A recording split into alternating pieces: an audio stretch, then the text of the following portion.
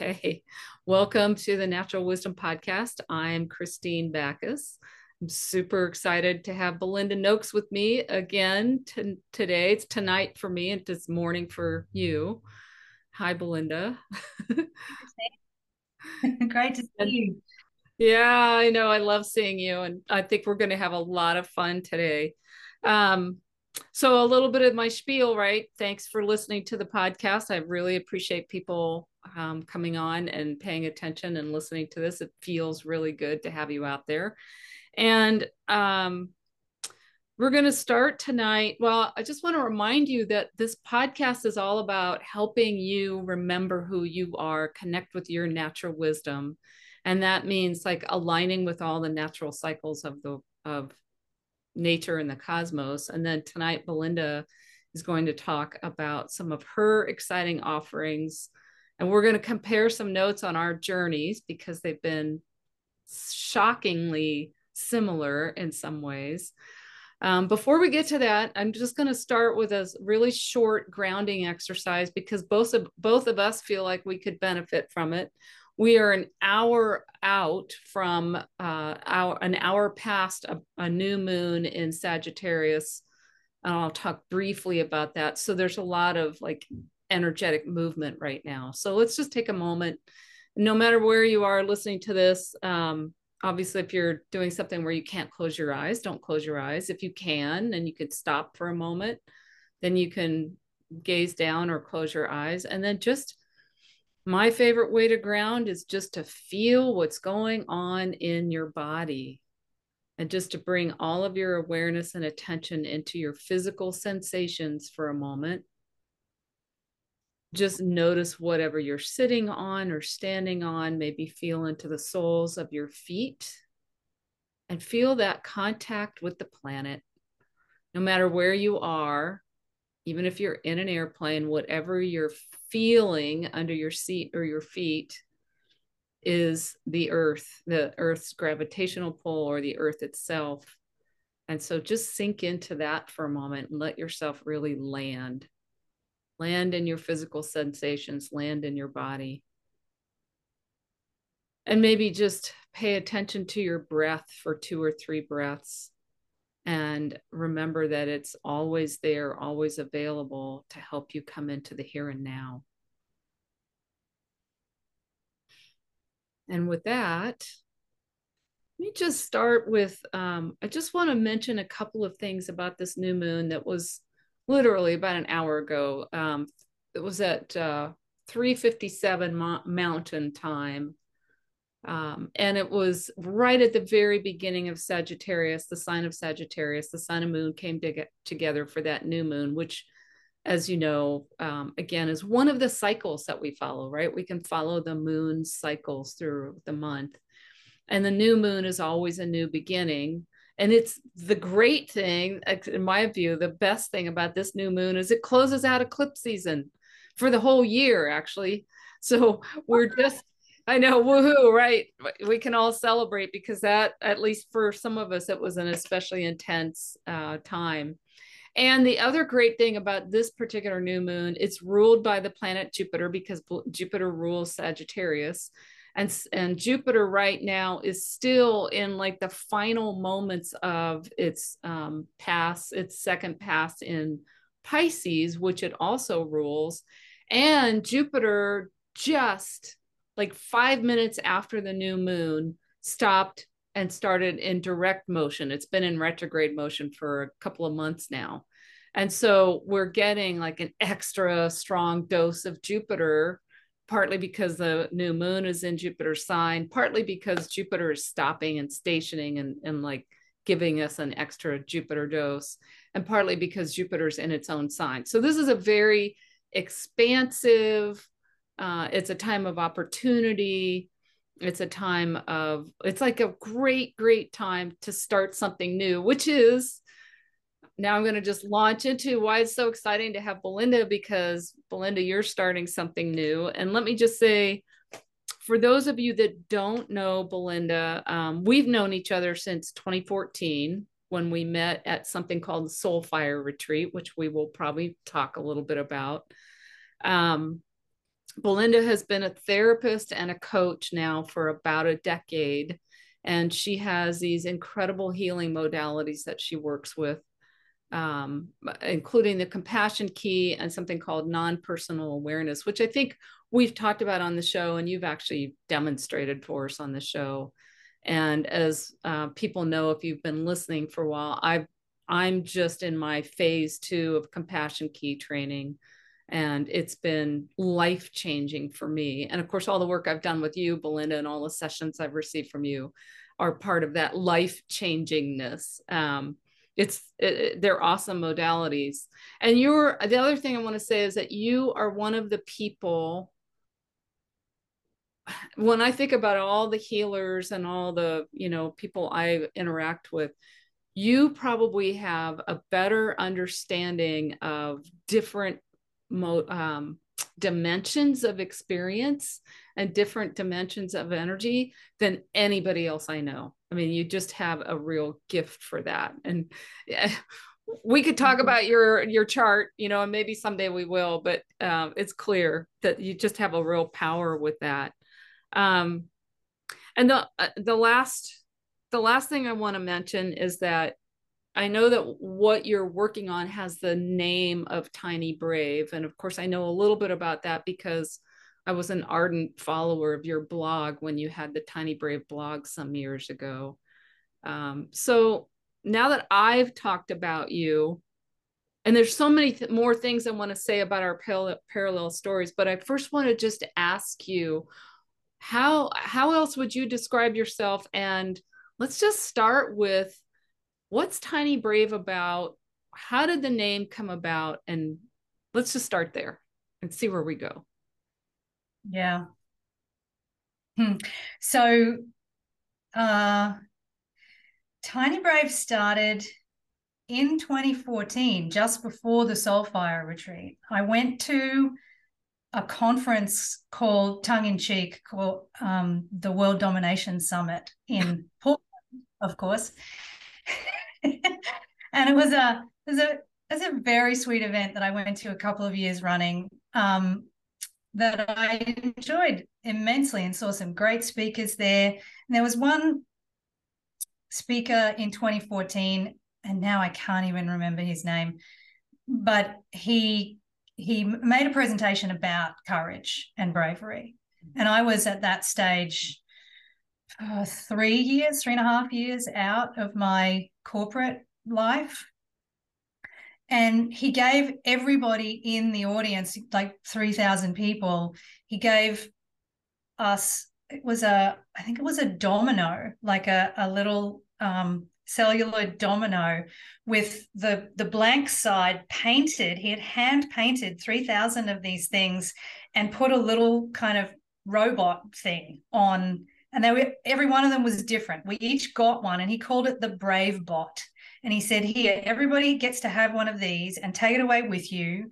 And what you got to do with your Brave Bot is do something that feels scary, and use the little Brave Bot as inspiration, motivation, etc.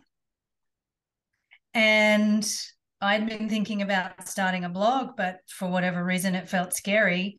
And I don't even remember where Tiny Brave came from, but it was definitely inspired. Tiny Brave was inspired by the Brave Bot that he gave us. And in fact, the first blog post that I made had a picture of the Brave Bot in it. I remember it. And so that was a month before we met at the Soulfire retreat. And then the Tiny Brave blog kind of took on a different life after that retreat, because I started writing about my personal process. And I mean, I look back on it now, and there are definitely some posts that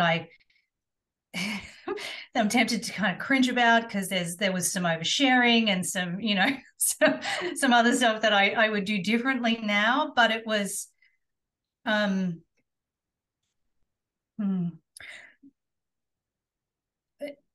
it's taken me, to be honest, it's taken me I'm going to say 50 years, to really acknowledge my level of sensitivity to other people's emotions, to other people's energies, to multidimensional energies, to my environment.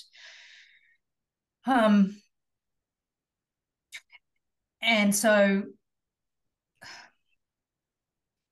because I didn't have a handle on that for a long time, I tended to just keep everything to myself. And so writing a blog about these intensely personal kind of inner experiences and realizations was a real edge for me at the time. And it, you know, that's one of the reasons why it kind of felt like one of the bravest things that I could do at that point. Yeah. And I have to say, I mean, I think a lot of people listening to this have probably had that experience of writing something and putting it out there. And as somebody who's still got a blog and did my own, and of course having the podcast, right, I still get a little bit jittery sometimes when I hit the publish button, whether it's on the podcast or the blog or sending out a newsletter. I still can get a little bit of that, oh my gosh, what are people going to think? And yeah, so I totally get it. I totally get it. I'm wondering, I want to say a couple of things about our parallel journeys, just because it's fascinating to me. And then maybe that can help us lead into this whole concept of supersensitivity too.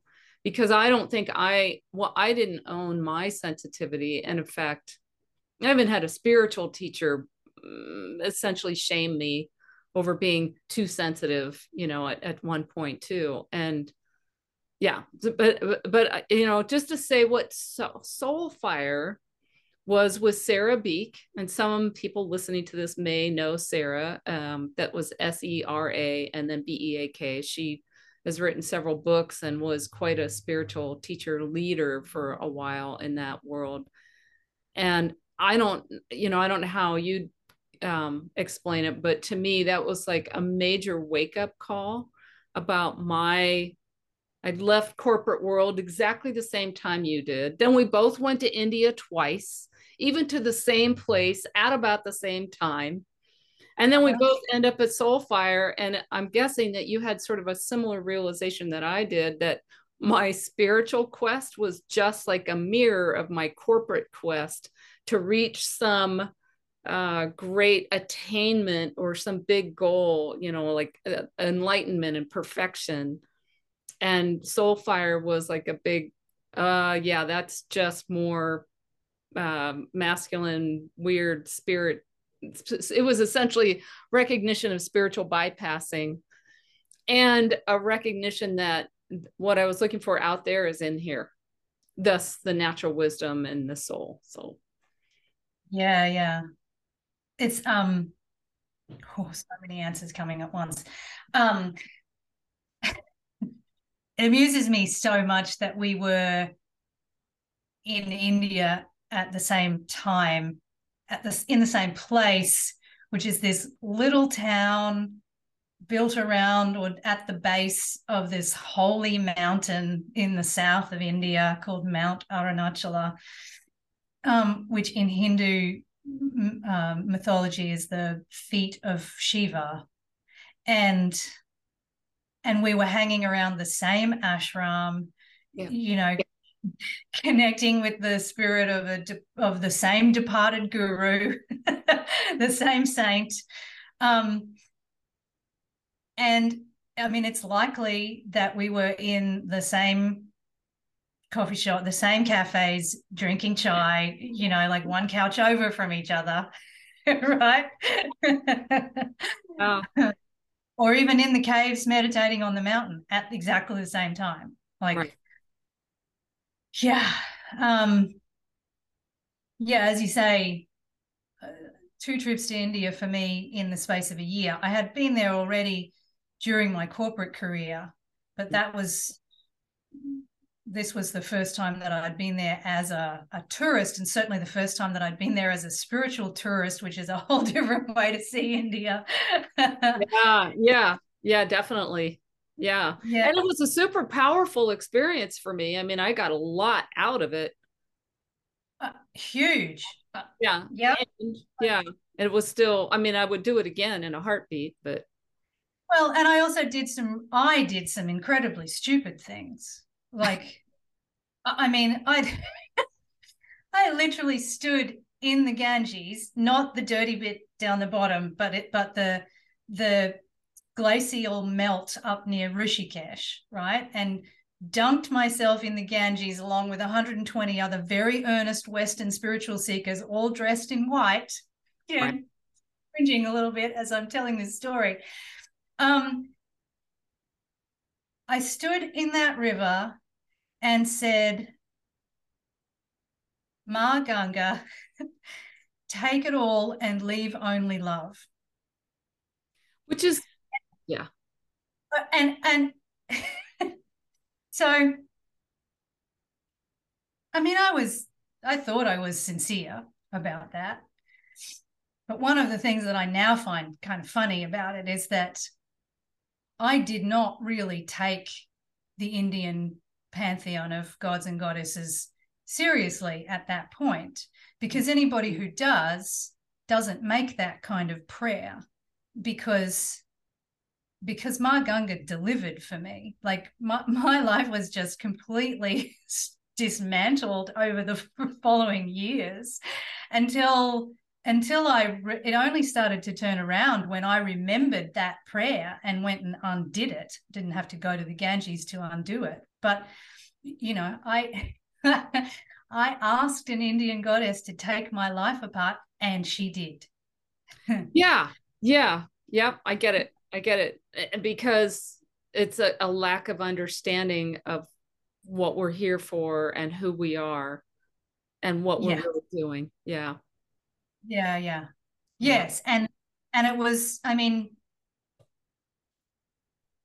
yeah, I felt when I connected with Ramana Maharshi on different occasions, I felt a kind of love, a particular flavor of love that I hadn't felt anywhere else. yeah, yeah. Me too.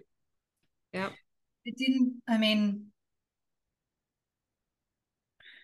the way I'm going to say that it's not necessarily intrinsically about that saint or the non-dual tradition even that he is a part of, but the way that I was approaching it, certainly it took me out of my body and out of my life rather than deeper into my body and deeper into my life. And that was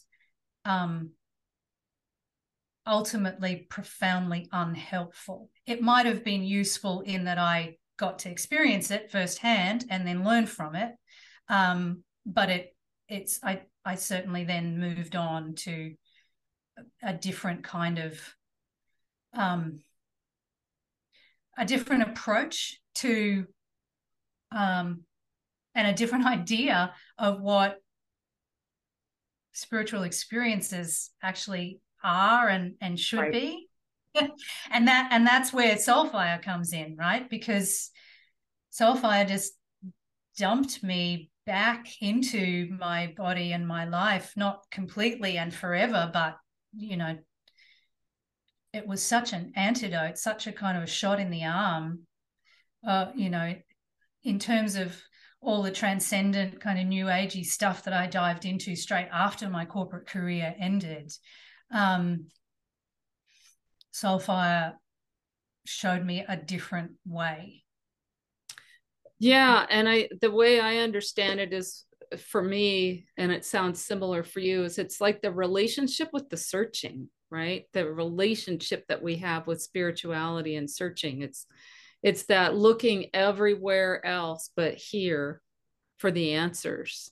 And even Ramana Maharshi, one of his fundamental teachings was you're already there. It's your idea that you're not there that's causing you the trouble and causing you the pain. Yeah. And there's so a lot of the, I'm going to say a lot of the new age, a lot of teachers and teachings in the new age will tell you that it's the big transcendent experiences and the big flashy breakthroughs that come with spiritual fireworks that are the only things that are worth pursuing. And, it's like you get bonus points for those, right? Yep. And you're trying to get into a permanent state of those big breakthroughs, and which Yeah. is exactly, I mean, you and I have talked enough. I mean, I think this is exactly what you're working on, right? Is that doesn't work. Well, it's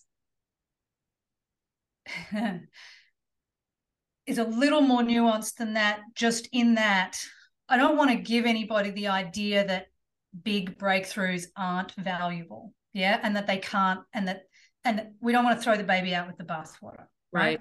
Right. Right.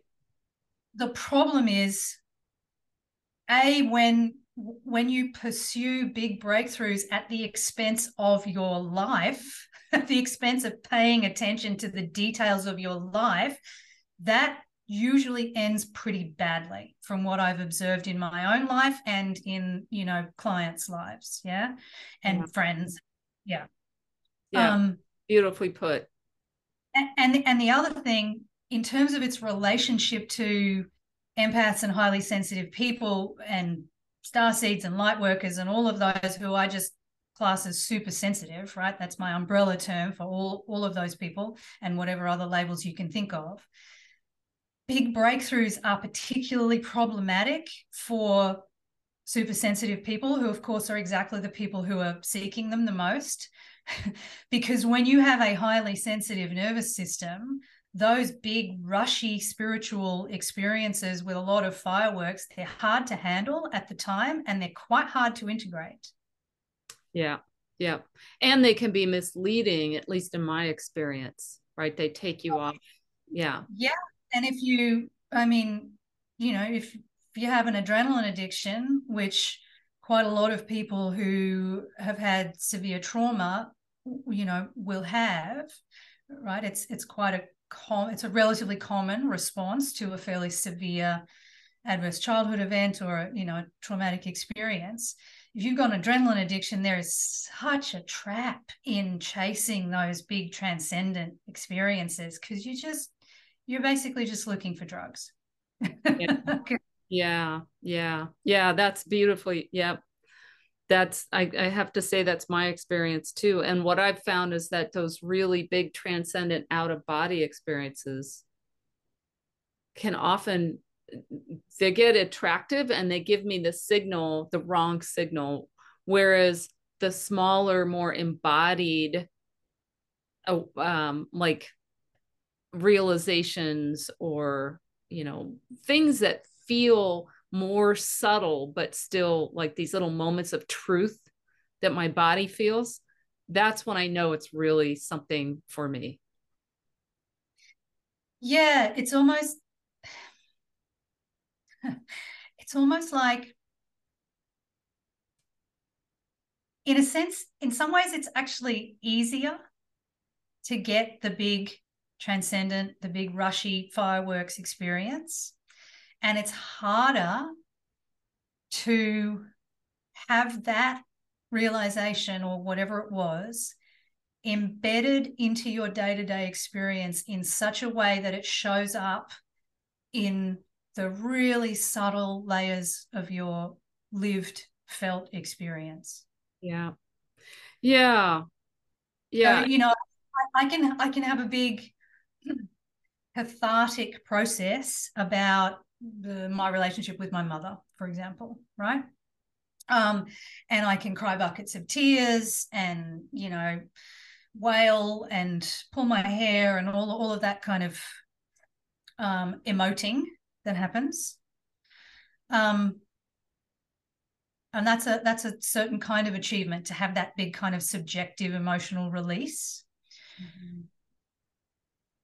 But there's another type of achievement, in inverted commas, which is to be able to go and have a cup of tea with my mother on a Saturday afternoon and have a conversation with her, and for me to be able to allow her to be exactly as she is and who she is without once getting triggered by a single thing that she says that I don't personally agree with. Yeah. Beautiful example. And it reminds me of the quote that I know you've heard, and probably so many people on the spiritual path have heard, that if you want to know if somebody is really truly quote unquote enlightened, ask their spouse or their family, and or go home for the holidays and see how you do. That Yeah, I think it was pretty sure it was Ram Dass who said, if you think you're enlightened, go spend a week with your parents. Yeah, yeah. And it's such a great example, right? Because it's really easy to be enlightened while you're sitting in meditation Well, or on retreat or on with your phone retreat. for a week, or in a cave in a mountain in South India. Yeah, exactly. Or, alone in the wilderness or alone in the park, yeah, with nature. Then it's really easy to be enlightened, you know? Yep. Yeah. Yeah. So you've been turning this into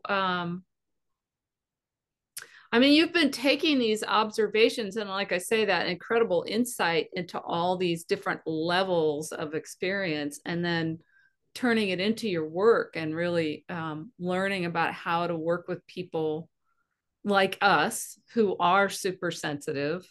And how, I think the other thing that I can say safely is that, empathy and sensitivity are often treated like handicaps. And I really get that you don't see it that way. You no longer, even if you did at one point, experience it that way. So I'd love to hear you talk more about that. Yeah. Yeah. So the first realization for me really was about the big breakthroughs versus the kind of subtle everyday lived and felt experience. And then there was some realizations about my own sensitivity and how I had handled it or not handled it, that were really instructive. So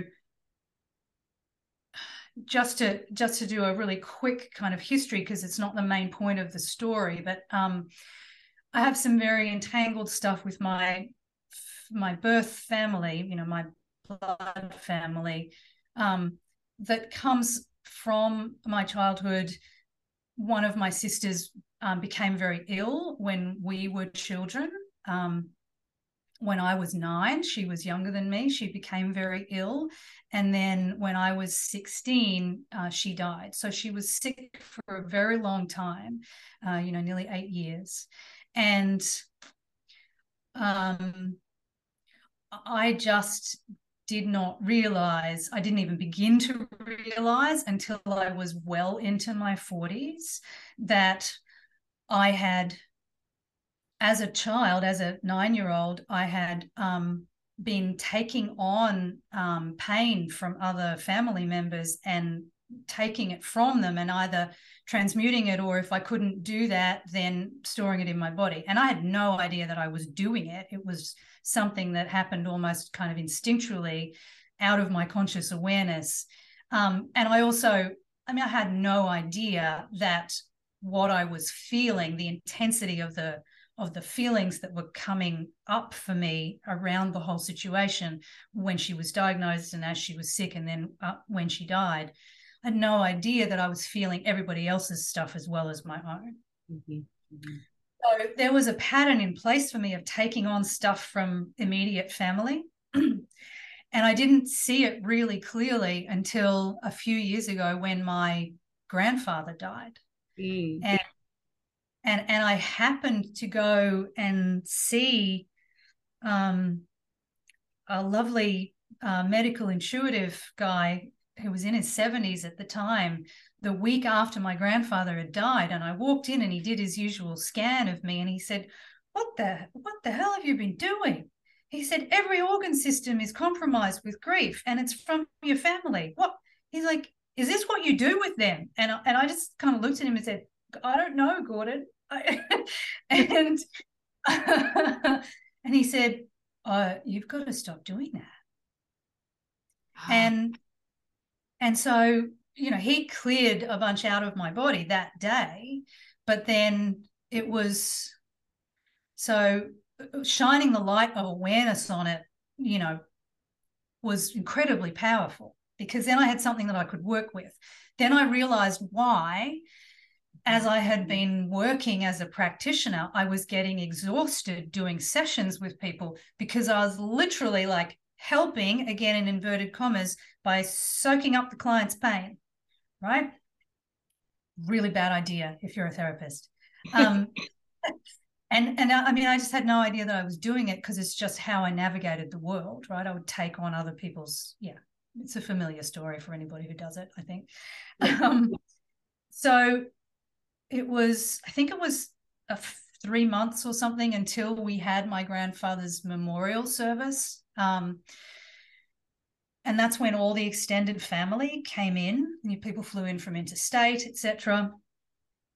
And I got to do the eulogy. Mm-hmm. And so there's my mother and her siblings and lots of cousins and some old friends of the family. And I remember standing up in the little hall. My grandfather was very old, so it wasn't a large funeral, because nearly everybody that he knew had already died. He was 99 when he died. But I remember standing up the front, and I was aware going into it of this intention now to not take on other people's stuff. Yeah. And so I stood at the lectern, and I had my notes, and I just looked out at the audience, and I could feel, I got hit with a wave of everybody's grief, but I could feel that it was theirs, not mine. And it was one of the first times in my life where I'd had that clear differentiation. Like and I didn't have my heart completely closed off. Like, I was open to experiencing it, but I was letting it pass through me rather than kind of being a magnet for it and then trying to suck it in and hold it. And I burst into tears, and everybody thought that I was in grief about my grandfather, and I wasn't really, because he was really old and he was in pain, and I was actually really happy for him that wasn't happening anymore. The tears, the emotion for me was more about being able to let them all sit in their grief and not feeling like I had to help them with it, other than by offering them, the best set of words that I could put together about him and his life. Wow. That's just touches me, that story. And I remember you telling me about it at the time, but it's such a lovely story. And yeah. it makes me think about two things. One is that I think for all of us, but especially sensitive people, it's critical. I mean, I think part of our first life work is to learn who we are and what we feel like knowing myself, knowing what I feel like. And my last podcast episode was about how, and you and I have talked about this, how each one of us is our own absolutely unique frequency of energy, or you can think of us like our own unique musical chord. We're our own unique blend of notes. And until and unless we know what our frequency feels like, it's very hard, even at the physical level, right? This is why people can't digest food so often, because I don't know who I am. So my gut doesn't know what's me and what's not me, or what needs to become me and what needs to not become me. So that's the first thing that I think about, is how critical that is. But the other piece, and you said it, you said that your heart wasn't completely closed. And I know that that's another piece of what you're working with, is that, as empaths and sensitives, I think so often we think it's about boundaries. And when we think about boundaries, we think about putting up walls.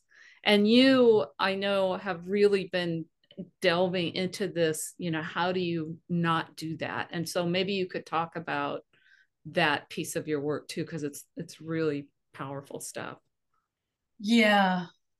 So from my own process and from working with a lot of super sensitives doing, essentially trauma release work is what I do, right? And working with a lot of them in a short space of time over the last year, let's say, I've been able to spot something that I hadn't seen before.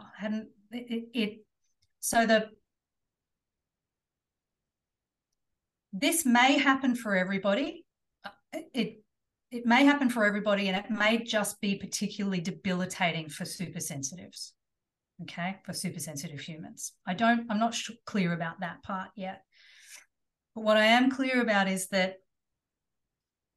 supersensitive humans whose lives are not yet as they would like them to be, so far it seems to be 100% of the time have one or more of these things that I'm calling heart locks. So it's a heart shutdown, a heart locking, a heart closing in response to some kind of traumatic event, and or a heartbreak. Yeah. But there's something really counterintuitive about this in terms of supersensitive humans, because if you ask the average very sensitive empath if their heart is closed, that they will almost be offended and they will say, no, my heart is not closed. My problem is that my heart is too open and I am too porous, and everything gets in and I'm completely undefended. Yeah. Yep. So the way that I've observed that it works is that these are this weird one-way heart lock that allows love to flow out of our hearts. So we keep giving to the world, as therapists, as family members, as etc., as friends. But the lock works on the way back in. There's no circuit happening. So what we give out to the world doesn't get returned to us. And I have a feeling that this is why so many super sensitive humans are, I'm just going to say, single with a string of bad relationships with narcissists behind them, and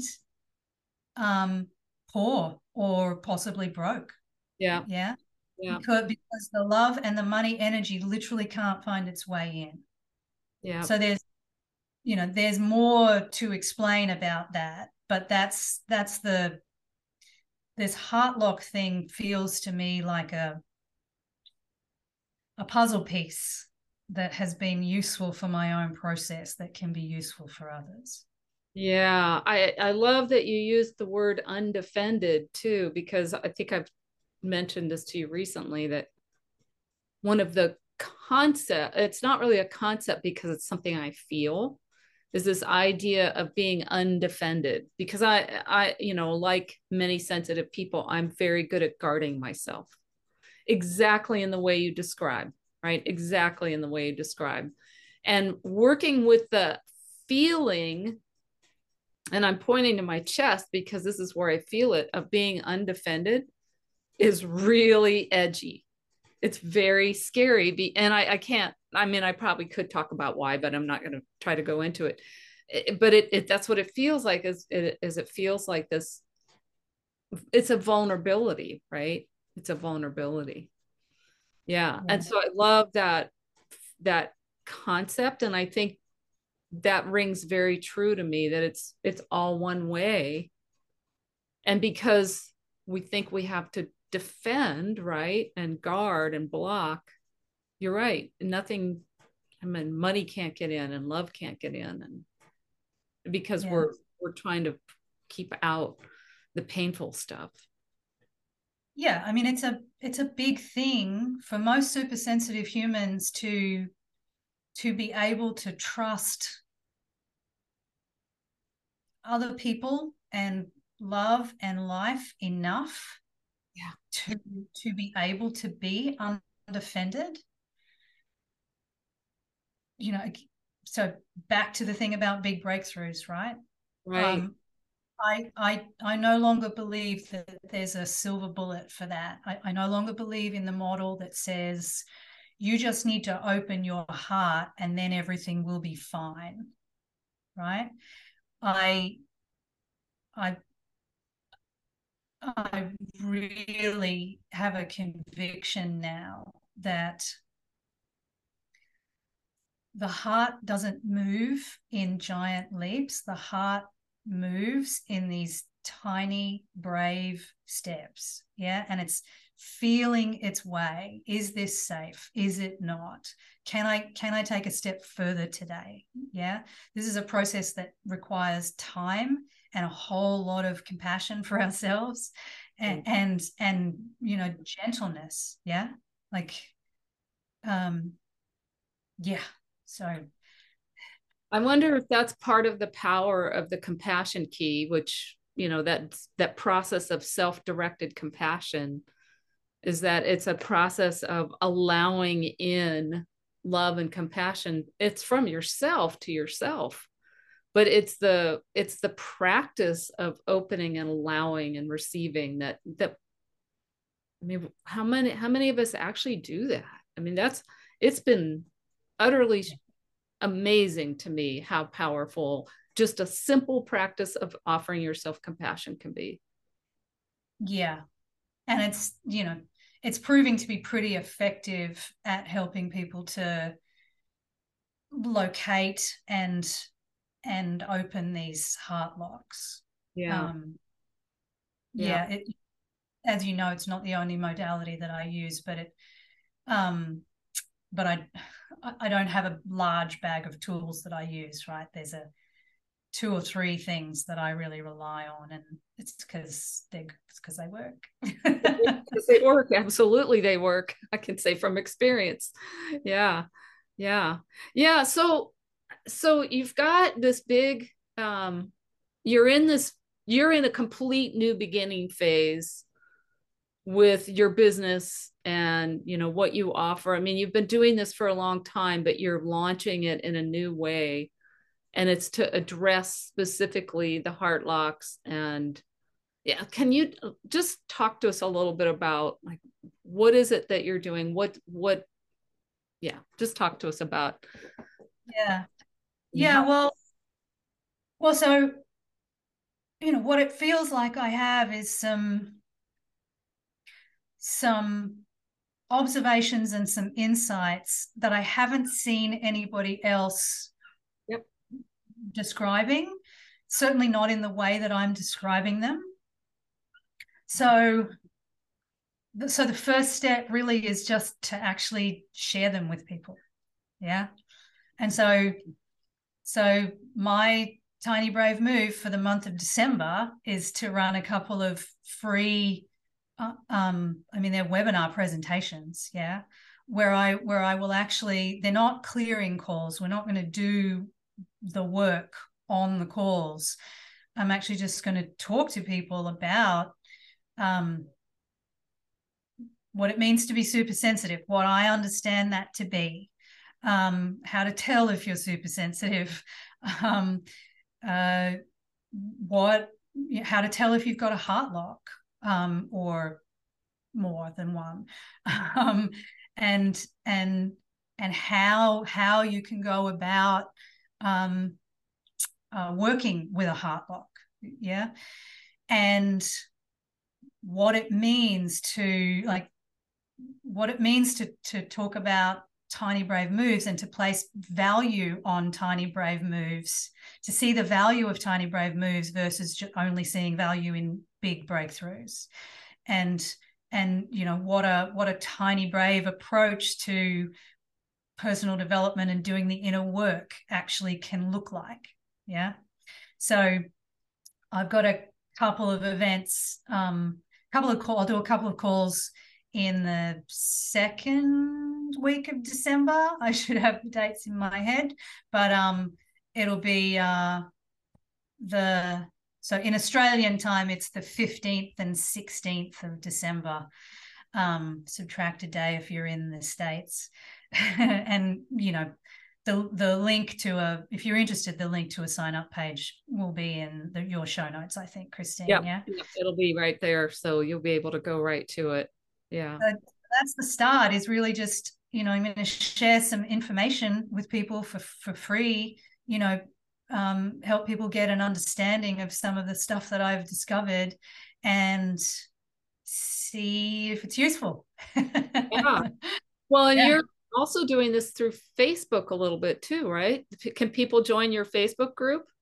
They can. Yeah. I recently started a private Facebook group so every other week I do what I call a reset clearing, which is I put a post up one day in the week and I ask everybody how's their heart doing, and you can put a comment and tell me how you're doing and what you're struggling with. And then a couple of days later, I get on and do a live where I just do 10 minutes of group clearing based on the themes that people have reported. Yeah. And I call them reset clearings because we're not diving deep into the roots of established patterns necessarily, but we're looking to just kind of reset your day-to-day experience. Yeah. So that's every other week. And then in the weeks in between, we're about to start doing, really having a conversation. So a broader conversation about some of the stuff that I'm going to talk about in the live calls, about, okay, what does it mean to be a supersensitive human? What does it mean to be in a human body in this reality at this time with so much of the old reality either in active decline or actually crumbling around us? Mm-hmm. Yeah, like this is harder for supersensitive humans than for some other people who are less sensitive, because we tend to feel what's happening in our families and in the collective, in our workplaces and in the collective, more so than other people do. So it's important to be, the first step is just to be aware of that. And then I'm really, really keen on, rather than me being the therapist who's just kind of helping people, or worst case kind of, saving people from distress, right? I really want to see supersensitive humans supporting each other. Yeah. That's and great. Sometimes that can be as simple as having a space like a Facebook group, and it's a free Facebook group, right?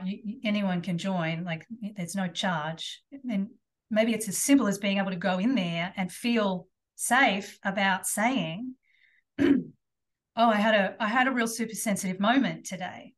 This person said one thing to me that nobody else was bothered by, but it's hours later and I still feel like I want to collapse on the kitchen floor. And to feel safe enough to be able to say that, knowing that nobody is going to come back at you and say, what are you talking about? You just need to get over that, right? Rather, people are going to say, oh, yeah, I totally get it. It's okay. There's nothing wrong with you, right? Sometimes that's all we need. It's just that. Yeah, exactly. Yeah, to know that that's not. And I think the other thing about what you're doing, well, this is my own philosophy, right, is that we all have the capacity to be super sensitive, and that's actually our jobs as human beings, is to be super sensitive. Imagine, there's a shadow side to it, but the good side is there's the connection that you get from that incredible sensitivity and the information you get, and that's really our jobs, is to become more sensitive. It's just that only some of us know it, and only some of us have already experienced it. Yeah, I think do we call it the inside joke about super sensitives and tiny brave, right? Is that right now, Tiny Brave is for the super sensitive humans because they're the ones who are ready to receive it. But actually, this is for humans. This Yeah. is just for, right? Yes. Yeah. Beautiful. Yeah. Some of them won't get to it for a while yet. Yeah. And actually, I remember when one of the things I wrote down about this when we were talking about it before is that this is just natural wisdom taking form, right? That's, yeah, that's what we're talking about, is that this is our natural wisdom in form, is this, and that is what our the sensitivity is being more and more and more in touch with our own natural wisdom. Yeah, absolutely. Yeah. Yeah. Wow. That's, I feel like we've covered a lot tonight, and haven't even shared all of our crazy stories of parallels. But what else is there? Anything else? What else, what other high points might we have missed that you want to make sure to cover before we wrap up? I'm feeling pretty complete. Well, yeah, I mean, we pretty much started this conversation with Soulfire, right? Yeah. So Yeah. I guess, yes, I guess I want to say that it's so unbelievably sweet. I might even cry. to So it's what, 8 years since Soulfire? Yeah. Yep. 8 years for us. So Tiny Brave really feels like my soul's offering Yeah. to this world. Yeah. Yeah. It's taken me to be ready to actually own that and to feel like to know that I'm ready to hold it. Yeah. Yeah. Um, but it does feel incredibly sweet to offer it because it's genuinely not about me. Right. And yet it is you. It is And you. yet, yeah, and yet it is. And it's not so much about you, but it is you. Like, this is you. This is, yeah, your soul taking form. Yeah. Yeah, I agree. And it's, having been on this journey with you for this last 8 years, and both of us going through some pretty dark places and struggling and flailing, and yeah, it's really it's a fun time now, and it's really beautiful to get to see this like taking shape and coming out. Yeah. Yeah, yeah. I'm so excited to be at the fun bit. Yeah, me too. I mean, I've talked about it a little bit on the podcast, and you and I have talked about it a lot, that I'm in a similar place with these, finally what feels like my authentic offerings coming out, and it is cool. It's cool. It's fun to be having fun. Yeah. Yeah, so I'll put a link in the podcast notes to your sign up, or your sign up Yeah, free classes. We'll put the Facebook group is just called Tiny Brave, right? it is. Yeah, you can jump on Facebook and search for Tiny Brave and find the group and send me a message about getting in. I'd love to see you in there. And yeah, if this is interesting for you and feeling like it might be useful, I'd love to see you in December and we can chew the fat a bit more and yeah, see how it goes. Yay. Okay, cool. Yeah, all the links will be in the episode notes, and your website is Belinda Joy Noakes, right? Noakes. Yeah, well, so actually, yes, it is. but I'm in transition to probably running everything from tinybrave.com. Okay. Yeah. Okay. Easier for people to remember and find for a start. Yeah. Yeah. I get that. All right. Well, thank you so much for telling your Thank, story. thank you for having me. It's been a lovely conversation. I always enjoy these chats with you.